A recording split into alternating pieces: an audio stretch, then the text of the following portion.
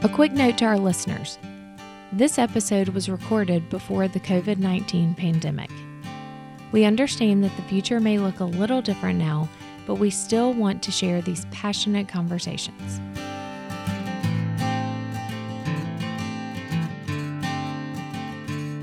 This is Mary Celeste Bell.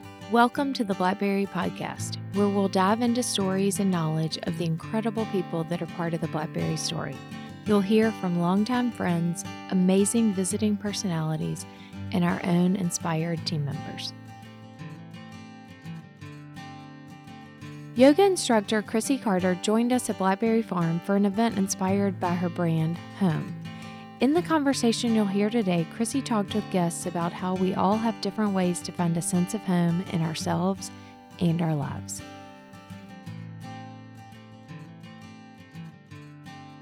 I just wanted to start with a quiet moment together. So you get comfortable, and when you feel ready, if you're comfortable with closing your eyes, you can close your eyes. If you're sitting on the floor, you can also always lean up against a chair, which I highly recommend. So feel free to take that on.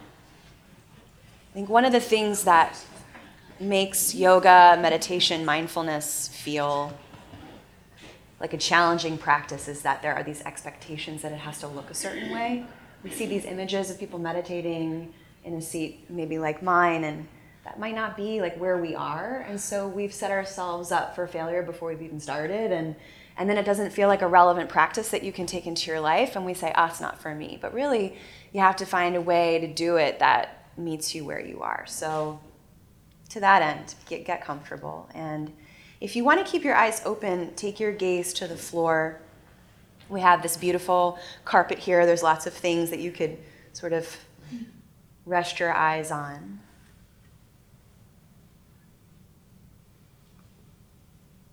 I just want you to feel yourself in the room, in the space.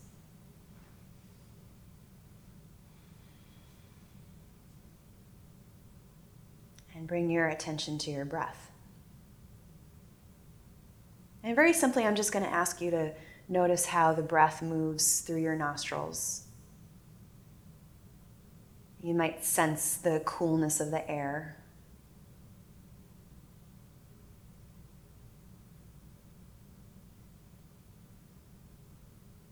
And as the breath passes through your nostrils, notice how the chest lifts and spreads, how the abdomen releases. So the whole body is opening up to receive the breath.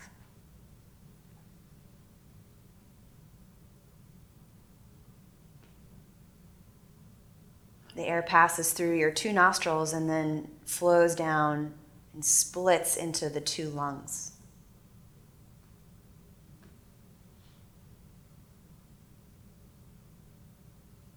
And as you exhale your breath, watch the air pass through your nostrils, but also watch how your body settles. Watch the skin soften, the shoulders release, the jaw unhinges. So there's this very real sense of letting go.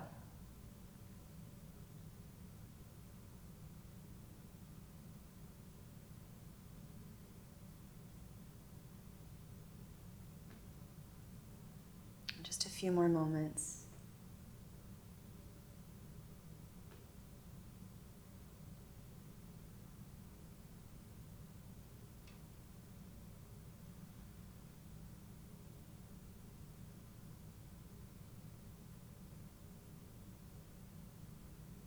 This practice is not so much about trying to actively breathe as it is about trying to let go of the tension in our body and mind that prevents the breath from simply flowing. You can think of your breath like water, like that beautiful stream that we walked across yesterday. The water will just flow. It's the obstacles and impediments and barriers that actually block the flow. So if we can remove those barriers, then we simply receive the breath as it is.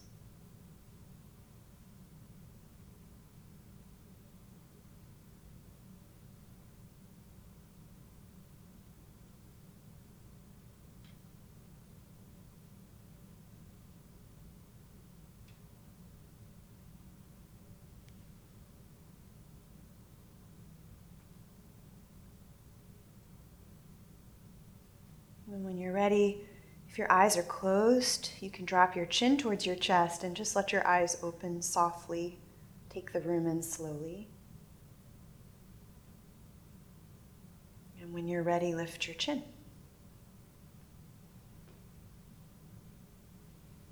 Okay. So I'm excited to talk to you today a little bit about this concept of being at home with yourself and how that is an extension of yoga philosophy. Because I think for a lot of us, we hear the word yoga and we think downward facing dog. We think about our yoga mat. We think about the physical practice. But yoga, the physical practice, is just one small component of a much larger philosophy, and that's what I wanted to share with you today. Has anyone tried meditation and thought to themselves, this is definitely not for me. My brain is way too bananas? Yeah. Okay. You're not special. Everybody's brain is bananas. And everybody thinks meditation is hard. And I think, again, that's also an expectation that we have, like, I'm going to sit, I'm going to close my eyes, and I'm going to feel immediately the benefits that are being touted in our culture right now about how meditation improves sleep and performance and creates clarity and releases the nervous system and like all these amazing benefits, and you just close your eyes and you wait for it to come, and all you hear are your own thoughts, and you think, this is not for me. So meditation is really the goal, if I'm going to put that in quotes, of yoga, because through the practice of meditation, we meet ourselves. And I think that's also the hardest part about meditation, is you close your eyes and you greet yourself, maybe for the first time. So the larger philosophy of yoga is really grounded in a principle that I think we can take off our mat and into our life in a very real way, and that is to pay attention. If I had to like boil down what yoga means, it would be that yoga is paying attention. There are so many texts that talk about concentration, which is the main foundation of a meditation practice.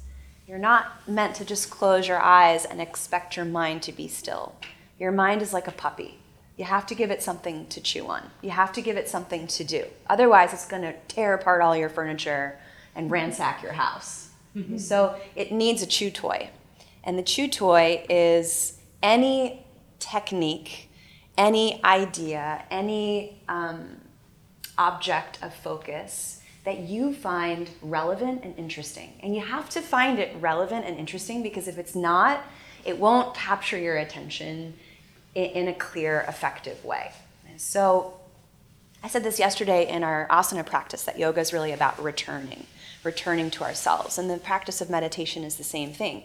We need some kind of hook that's going to pull us back to what we're doing in the present moment, because the hooks of our thoughts are constantly pulling us in multiple directions simultaneously. So if you have a running commentary in your mind that feeds into your story about who you are, then the mind is constantly looking for evidence to support that story. And anytime a thought or a conversation arises in your head, that's going to pull you away from what you're doing. So if it's a meditation practice, it might be pulling you away from noticing your breath. Did anyone feel that as we were just breathing? How many times did your mind like wander off? Maybe arguably the entire time.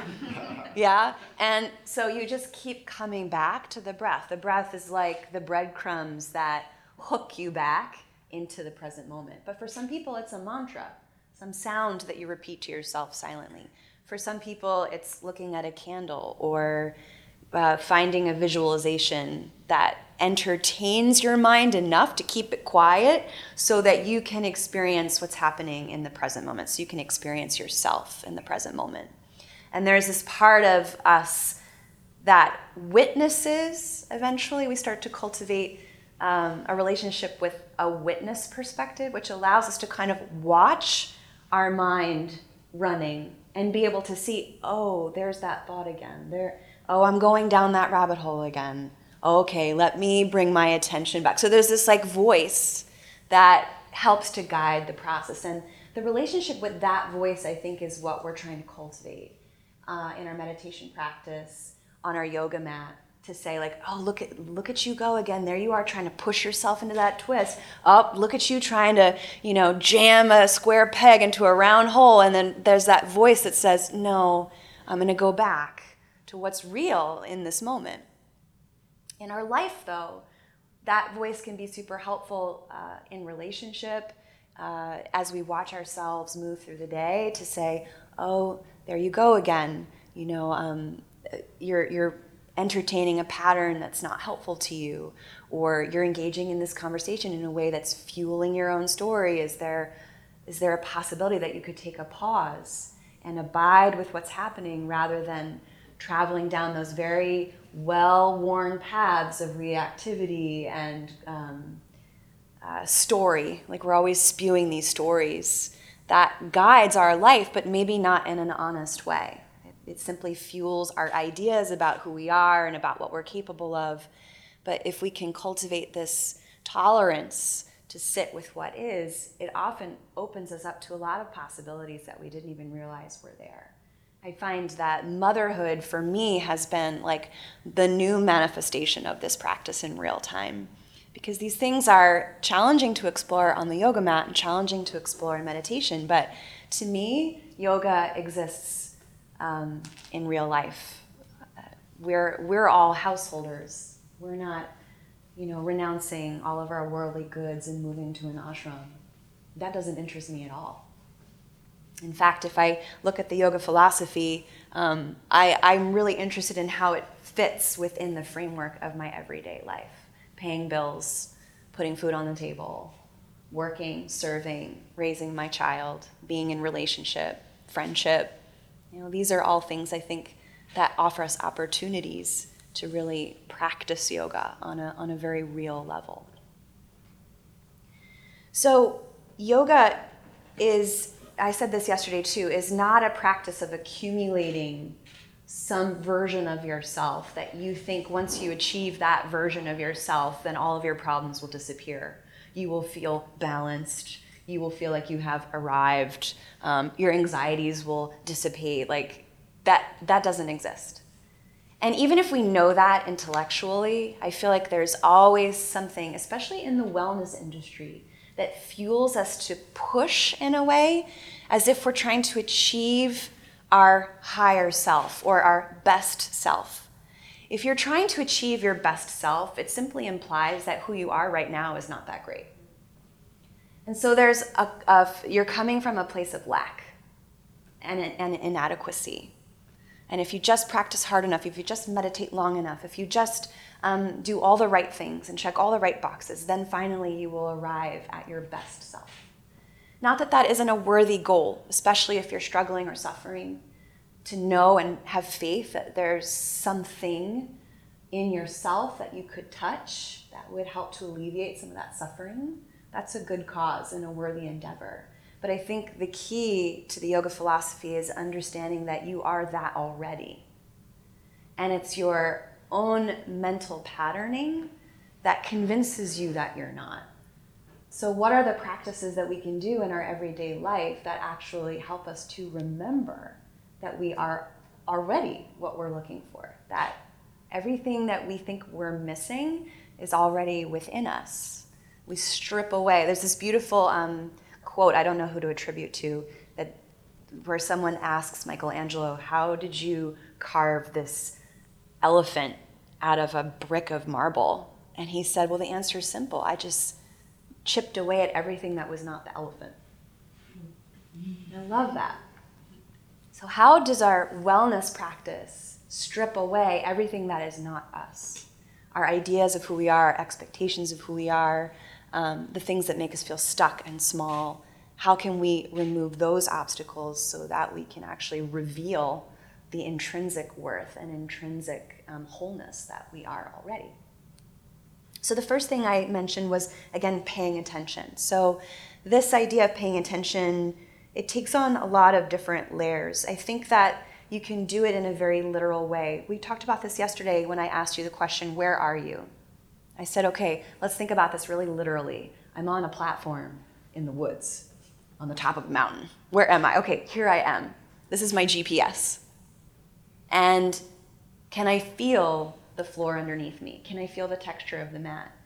We want to engage our senses. So this is a very literal way to pay attention. If you feel like you're trapped in a conversation that's pulling you away from who you are or away from the reality of the present moment, you can immediately practice the art of paying attention by simply engaging your senses. So you stop, you feel, what do you see?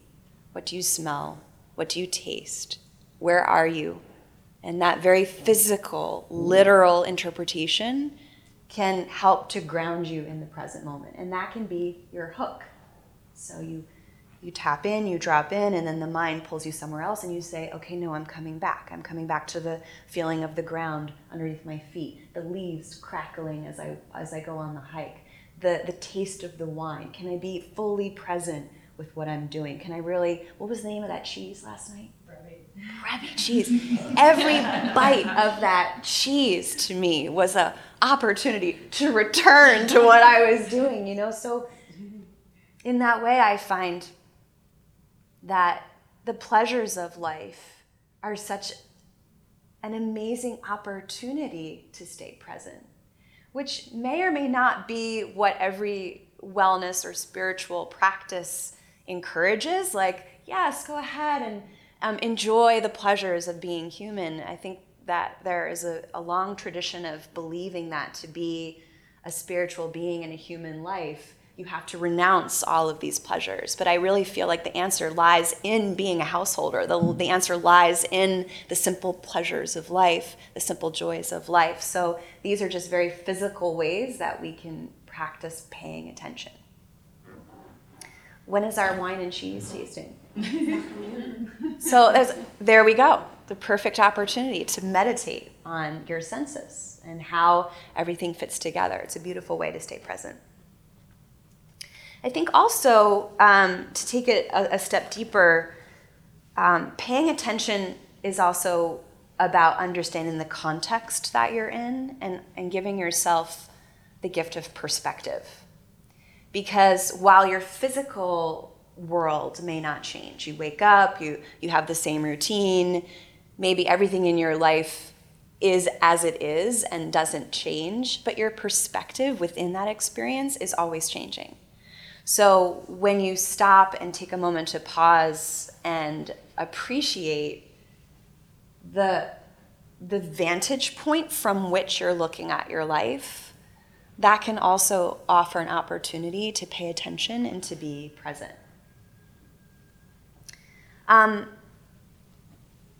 also believe that finding meaningful practices in your life that resonate with you is another great way to learn how to pay attention. I love yoga. I'm obviously, it's okay, it's okay. No, I love yoga. And for me on the mat, my practice has transformed over the years from a very movement flow-based practice to a very quiet, still practice where I focus on like what my bones are doing and what my muscles are doing, and that level of nuance and detail really captures my mind. And it's very hard to be anxious, which is something that I struggle with, or to overthink, which is something that I struggle with, when I'm concentrating on what my body is doing on the mat.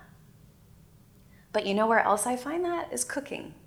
Because when I walk into my kitchen, I put my apron on, and I'm fully engrossed in what I'm doing, there isn't a lot of time for me to chew on all of my worries and all of my thoughts, because if I go back to the literal stirring of the pot, the literal senses, that what I smell, what I taste, and the heart behind what I'm doing, which is that I'm making this food for the people that I love, and I'm creating an experience from setting the table to lighting the candle to choosing, the colors and creating an experience. Like that whole process to me is like a meditation. So your meditation practice, your mindfulness practice, your yoga practice, it doesn't have to be traditional in the sense that, you're on a yoga mat or you're sitting on a cushion with your eyes closed. It can really be a full immersion into your life experience. But what separates the doing from the being is the art of paying attention, and that you're doing it with your whole heart and your whole self. The second principle that helps us with this process is the principle of practicing and non-attachment. So practice is the simple act of showing up in the face of repeated failure over and over and over again because you really, really want to. Practice is knowing that there is not necessarily a specific destination that you're working towards, even if there is a goal that motivates you to show up. Like, you're going to practice because you'd like to achieve X, Y, or Z. But non-attachment is the opposite side of the coin. And they seem to almost come in conflict with each other. Like, wait a minute, you want me to show up every day in the face of repeated failure for a really long time because I really want to, in order to achieve this goal, but you don't want me to attach to the goal? How is that possible? But the idea is that we understand that the goal doesn't define who we are. That whether or not we achieve the goal, it's almost irrelevant, because what we learn about ourselves and what we're actually looking for in the goal exists in the process itself. It doesn't exist in the goal. And you know this to be true, because how many times have you achieved a goal and then gotten to the goal? How long does that high last? Like, not even a day. Not even a day do we give ourselves to be like, yes, look, I achieved this goal, before the mind is already looking for the next mountain to climb. It's already looking for the next opportunity for growth and self-understanding. Self-knowledge is the goal of yoga, to see yourself fully, to experience yourself fully as you are in your fullest potential. So practice and non-attachment is sort of like the ultimate balance, because non-attachment prevents you from looking for yourself in the goal. But practice is what gets you to show up and participate in your own life experience. So those two are a really important concept in terms of taking your life and making it a practice.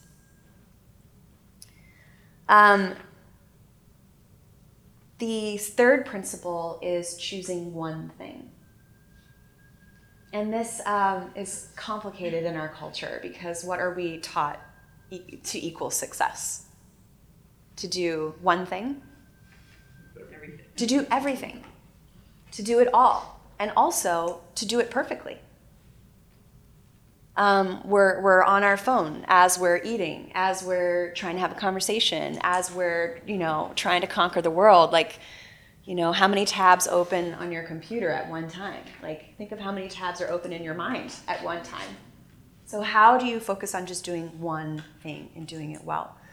Well, the entire drive of a yoga practice really is rooted in this concept of just choosing one thing.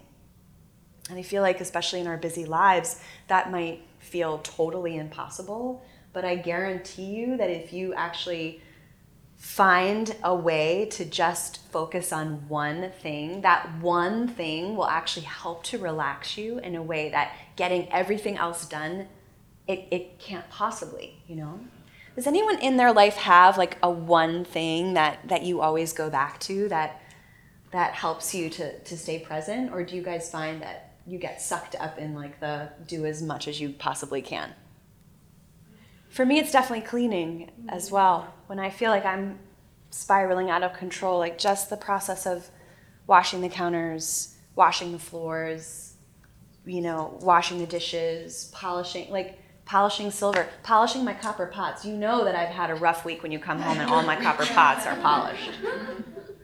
Because it's interesting. It's a way of finding yourself and losing yourself. It's a way of, I don't know how you would explain it, but for me, it's definitely an opportunity to stop and to refocus and to give myself some space. But sweeping is a very yogic practice. I think maybe we all have some practice that you may not even consider a practice, like running or sweeping, that allows you to just reconnect. But I want to just explain a little bit about that process and why these things are helpful from a yogic perspective. So, meditation. We started our talk with a very short meditation that I helped to guide you through. There are 3 phases to concentration and meditation. Okay, the very first phase is paying attention. So we talked about that by choosing one thing and using that as the hook to bring you back again and again and again and again. This is called dharana. And dharana is effortful focus or effortful concentration. BKS Iyengar, who was a famous yogi, he explained it as the drop of water from a leaking faucet. And every time the drop comes out, your mind is with the drop, and then in that space between the drops, your mind is somewhere else. And then the drop comes and you're like, oh yes, I'm back, and then your mind goes somewhere else. So that, like it takes some effort. You have to, you hear the ping of your email, and then your mind, you go, oh, no, I have to bring it back. So it's this practice of returning. That is honestly the only part of meditation that you can willfully practice. It's the only part you have control over, is the practice of returning. And that's why I said at the beginning of the talk that you have to choose something that's meaningful and relevant to you, because it has to compel you to return. Until you practice long enough where you cultivate this relationship with that sort of voice inside that says, oh, there you go again. Okay, time to come back. In the beginning, it just needs to be something that is interesting to you. So maybe it's running, feeling your feet hit the pavement. There's a rhythm there, sweeping. It's very repetitive in nature. That word in Sanskrit is called japa, or repetition. And it was used for chanting, like you chant something on repeat. Or you work with a mala bead and there's the repetition. Or you work with the breath, which is obviously repetitive. And that has a very meditative quality, but it also it invites our nervous system to pause and relax. So it's interesting that you chose running and sweeping, because these are repetitive actions. Cooking, stirring the pot, risotto, it takes a long time to make. And you wouldn't think that after 12 hours of teaching, I would want to come home and spend 30 minutes stirring rice. But honestly, it's the most relaxing thing I could do, because it's just the nature of stirring, being with the rice, waiting for the time to add more stock and, waiting for it to thicken. Like that, to me, is very relaxing. So this is the part that we can willfully do, dharana, effortful concentration. And then something magical happens without us trying. And in fact, the more you try to do it, the more elusive it will be. And that is this place where you fall into a zone, where you don't know what time it is anymore, and you're not hearing the ping of your email. And some of those worrisome thoughts have started to dissipate, and you feel like you've come to a clearing in your mind. And you're so in the zone with what you're doing that the distractions are not so distracting anymore. Does that resonate with you guys? Have you felt that flow? Maybe it's even in your work. Like you hit your stride, and nothing can stop you. That's called dhyana, or effortless concentration. You're in it. This is a really magical place. And again, not one that you can willfully create. So when you sit down to meditate and you try to will yourself into a state of flow, it ain't gonna happen. It's like laying down to go to sleep at night and being like, oh my God, I'm so tired. I have to sleep. Please God. And you're looking at the clock and you're like, oh my God. And you're trying so hard to sleep. What does that do? It prevents you from sleeping. So if you're sitting here being like, oh my God, this meditation practice, I'm gonna will myself into calm. It only prevents calm from arriving. So you have to find that one thing that compels you to stay with the practice and the non-attachment of being with yourself. And the third and final phase of the process is samadhi. And samadhi is defined in a lot of the spiritual texts as enlightenment. But that word, I think, is really loaded, because is enlightenment even possible? Not only that, but the more I learn about it, I don't even know if I'm really that interested in it. I am, but I'm not. Do you know what I'm saying? Like, there are certain things that I am very attached to in this human life. So I think I'm very liberal in this, but I'm not sure how you want to define enlightenment. But let me share my definition of an enlightenment. Enlightenment is when you become what you're doing. so that you become who you are. In that beautiful, effortless zone that you find yourself in, there's a moment sometimes when you become what you're doing. Let me explain. A musician spends thousands and thousands and thousands of hours practicing. If you go to see a concert pianist, chances are that person is practicing 10 hours a day, even though they're already a professional, so that they can go onto the stage and not have to think about where their fingers are on the keys, and they become the music. There's no distinction between the piano, the music, and the person playing the piano. They become what it is that they're doing. Another example I can give you is writing. It's another practice that I love, where you sit down. Actually, I hate the practice of writing, but I love it because it helps me cultivate faith. When I stare at the blank screen and the blinking cursor, and I think to myself, oh God, I'll do literally anything if you just if I don't have to write, like I'll do anything, I'll pay your taxes, whatever you need me to do, but I don't want to sit down and write. So the first aspect of like dharana, effortful concentration, is like, what do I have to do to move my fingers across the keyboard?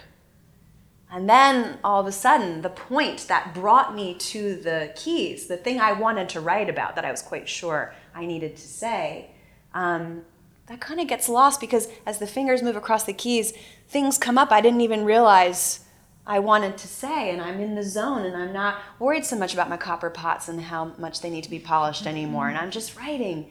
And then there's this moment where the point I didn't know I needed to communicate comes out, and I become the words that I'm writing. There's no distinction between me, the process of writing, and the actual writing itself. So that is a version of samadhi, or one form of samadhi that I think that we can experience in our everyday life. So to me, that's what feels interesting, because it feels attainable and it feels real.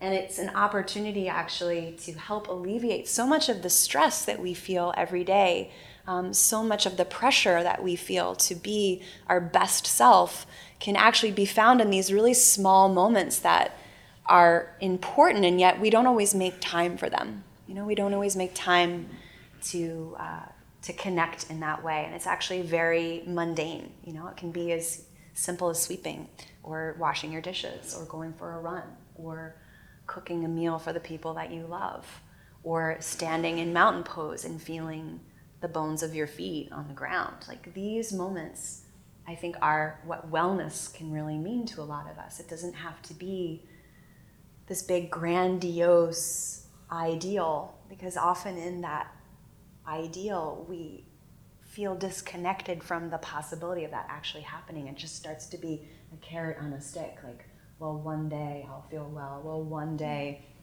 I'll be that person who drinks green juice and loses 20 pounds, and then all my problems will go away, and then I'll stretch my hamstrings and I'll be more flexible, and then I'll really have the answers to the universe once I get those hamstrings to open. And then that, you know, and we have this whole list in our mind of the conditions that have to be met in order for us to feel well. Are you with me on that? Yeah.